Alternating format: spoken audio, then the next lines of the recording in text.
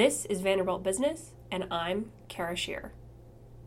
The Vanderbilt Business Healthcare Association hosts a speaker series called Talking Health. For their spring event, the student organization welcomed Dr. Josh Umbehr, CEO of Atlas MD, to discuss the future of primary care in America. The talk was moderated by Larry Van Horn, Executive Director of Health Affairs and Associate Professor of Management at Owen. In this episode, Dr. Umbehr and Professor Van Horn briefly recap their talk and explain how Atlas MD is turning the traditional primary care model on its head. This was a great night, and I was really happy and thankful that Dr. Josh Umbehr came out here from Wichita, Kansas, to have a conversation with us here around what is direct primary care, what is the future, what does it mean for individuals, what does it mean for physicians.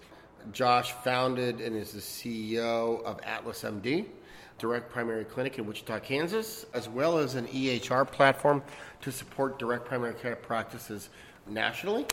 And Josh, thank you for being here. Appreciate you. Absolutely. Thank you for having me. So tell me a story. I don't think enough Americans know and understand what direct primary care is, what the potential is, and why it would be great for them. So just paint the picture. Direct primary care is healthcare made simple. I think it's the high customer service that most Americans have come to expect out of every other product, whether that's Netflix or Amazon.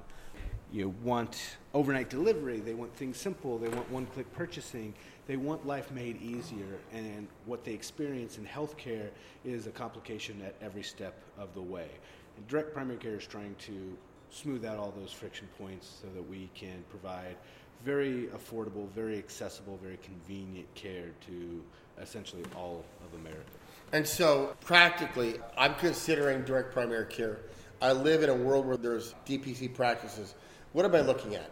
How much does it cost? What is my access? How does it differ from the existing experience I have when I go to see my doc? Sure. The rough average would be $10 or $15 a month for kids, $50 for most adults, for unlimited home visits, work visits. So you come to my home? I can. Holy cow. Yippee-ki-yay. I love that. Let's go. Unlimited telemedicine, Yep. So phone calls, text, emails, video chat. And then we have no copays for anything in the office because we want to incentivize more care. We have no fees for any procedure in the office because we want to take that financial concern out of the patient's decision-making algorithm. If you need stitches, come get stitches. If you need an EKG... And do I pay anything for the stitches? Nothing. Oh, that's nice. But they cost us $1. Right. Maybe $2 when you include supplies, but that's like anything else. It's baked in, it's intermittent, and we can adjust for that. But that's the true cost of care. People will be charged $1,000 at the ER for a couple of stitches, and they assume all of healthcare is just that expensive. When we can come in and provide this huge value at a very low cost, it makes them just take a sigh of relief. Okay. Healthcare's easy again. I'm a hot mess clinically, so you're going to prescribe me a bunch of drugs and send me to Walgreens, CVS, or whatnot to get my drugs. Can I get them from you? Yes, we prefer it. Perfect. Tell me the story about how much that costs. I think in a lot of ways we've changed everything, and in some ways we haven't changed anything. The option for us to do wholesale medicines for our patients has always been there for physicians. That is not anything new. We didn't invent that. The pharmacists buy their medicines wholesale and then just sell them retail through a broken insurance model. 44 states allow physicians to dispense medicines like we do, and I can buy 1,000... So in 8 states, a physician can prescribe a medication but cannot dispense. That's right. Interesting. Yeah. We're trying to work on that in Texas. Okay. We're just down in Austin. But I can buy 1,000 blood pressure pills for under $5. I can buy 1,000 diabetes pills, metformin, for $11. That's the true cost of care. And people are paying 10 times that when they try to run it through their insurance because it's this broken, foggy, third-party system where no one really knows what it costs. Kind of in a weird way, least of all, the insurance company. They're just as shocked to find out that these prices are available as anybody else. They'll say, well, Walgreens negotiated $40 cash price, and so we say we'll pay 50% of their listed price, so it's $20, and we thought we were getting a steal. Like, I get 1,000 pills of that medicine for $18. So you didn't get a good deal, you just... So Big Pharma is not the devil here, it's CVS, Walgreens. those actors? Retail pharmacy is where the vast majority of the markup comes from. Okay. And if we don't need that because our business model is sound just off the membership, Right. then we can afford to give the patients as much value at essentially our cost as we can.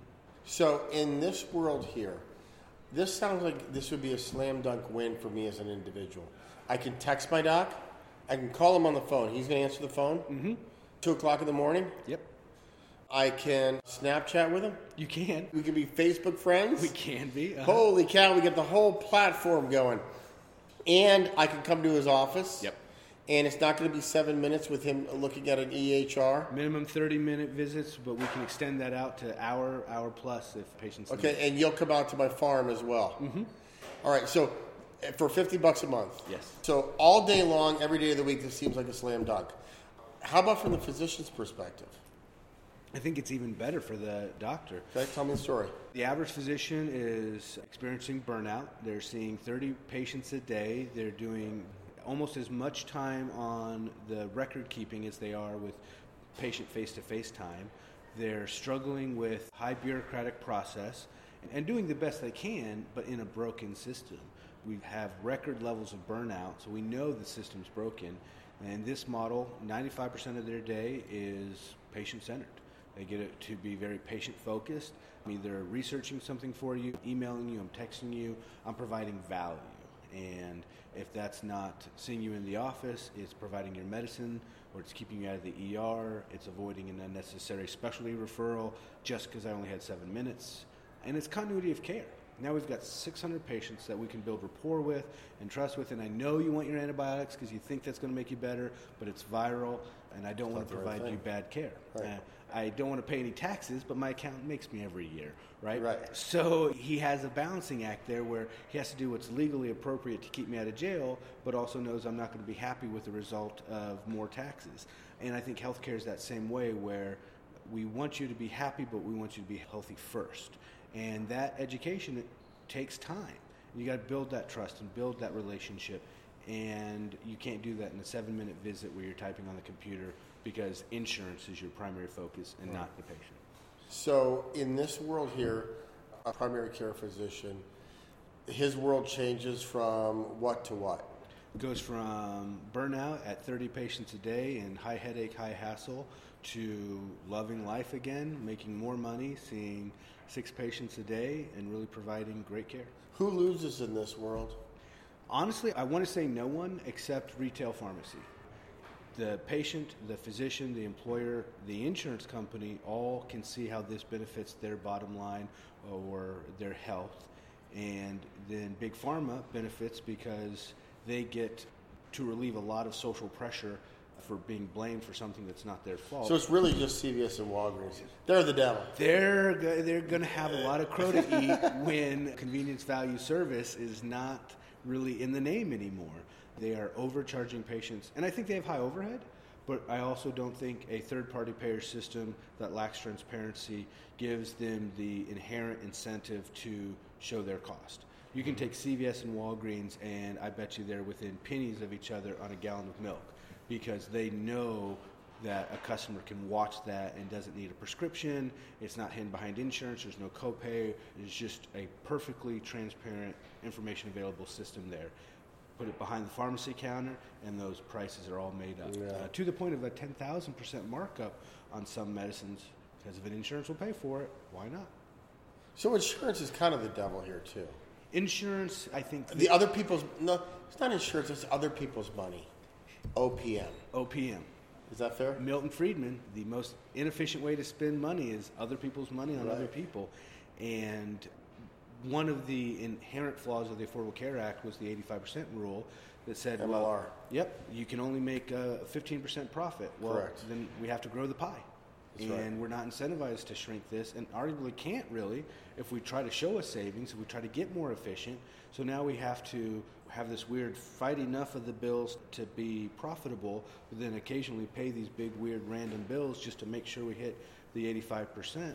And they're incentivized to focus on all the wrong things. Yeah. And that's unique to health insurance, life insurance, car insurance, home insurance, is done in a ideal, perfect model, and we see beautiful, transparent competition with them. My kids can complete the phrase, 15 minutes will save you, 15%. Yeah. They know, but healthcare is this just colossal monster that no one tames. It doesn't need to be that complicated. It really doesn't. But I don't blame insurance companies, I blame doctors. Yeah. Insurance companies are actuarial people, they're risk managers, they're a payment model.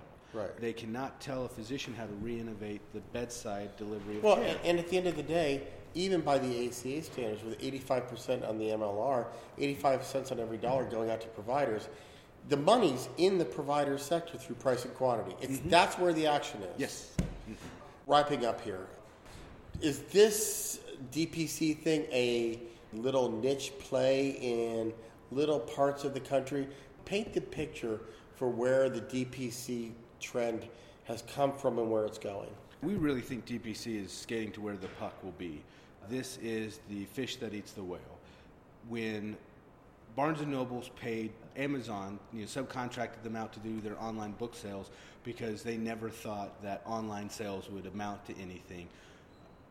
That's where we're at in the stage of innovation in healthcare. But when Starbucks spends more on healthcare than it does on coffee beans, GM spends more on healthcare than it does on steel for cars, we know we have a broken model. The runaway here will be when you realize that every company could immediately outcompete their competition because they could lower their health insurance premiums by 30 to 60%, which would go straight to the bottom line without ever changing their price to the consumer. And when they have an opportunity to do something like that, there'll be a point where they can't afford to not adopt that. So Pandora's box of affordable care has been opened. Yeah. We can count the number of days where people will be buying marked up medicines at these retail costs. So how many DPC practices are there today, or was there 2 years ago, and where will it be 2 years from now? Give me a sense of the slope, the impact, the size of the DPC space. When we started in 2010, September, there was probably single digits, 5 maybe, really doing a direct care insurance-free model. And then maybe 2 years ago, I'd be shocked if it was 400, and now we're probably at 1,000 or 1,200. And we're really starting to see this quarter over hockey quarter. Stick. No, it's still linear. We haven't hit hockey stick yet. Okay. Percentage-wise, it's easy on smaller numbers, but we are double-digit growth every month and every quarter, to where a few years ago, opening 2, 3, 4 clinics a month. December, we opened 26. I think January, 29. February, we probably looked at, maybe 21. But 20 to 30, give or take now, and we're punching above our weight class. We get more attention in D.C., in the media, with policy, with even the insurance companies. The National Association of Healthcare Underwriters had us come out and talk at their national conference last summer in Kansas City, and they're very eager because the agents can't sell these expensive products. And the agents who are selling multiple employer benefit, they're losing their commissions on the valuable products, 401k, Roth, cafeteria plans, because insurance premiums are sucking the oxygen out of the room. So they need a solution for this too in terms of the sales team. So insurance is starting to really turn. We talked with the insurance company we've worked with that has quoted themselves as 4 times more profitable working with direct care. I think everything is pointing to this being the future of outpatient care. It's better for everybody. The future's here, it's just unevenly distributed. Right, the private sector can do it, yeah. And the private sector is innovating. This is a great example of private sector innovation, creating more value, and creating a better medical care experience generally. So for 20% of the GDP, I don't know how fast we expect it to turn around. Yeah, it's like turning a battleship. Exactly, but it will turn. Dr. Josh, thank you for joining us here at Vanderbilt University at the Owen Graduate School for our evening night on Talking Healthcare. Absolutely. Appreciate you. Thank you. Thanks to Dr. Umbehr and Professor Van Horn again for their time, and thank you for listening. You can find more stories and information about Owen's Graduate School of Management by visiting our website, business.vanderbilt.edu, or following @VanderbiltOwen on Facebook, Instagram, Twitter, and LinkedIn. Editing by Hareem Yang, music by Mike Foster, and I'm Kara Shear.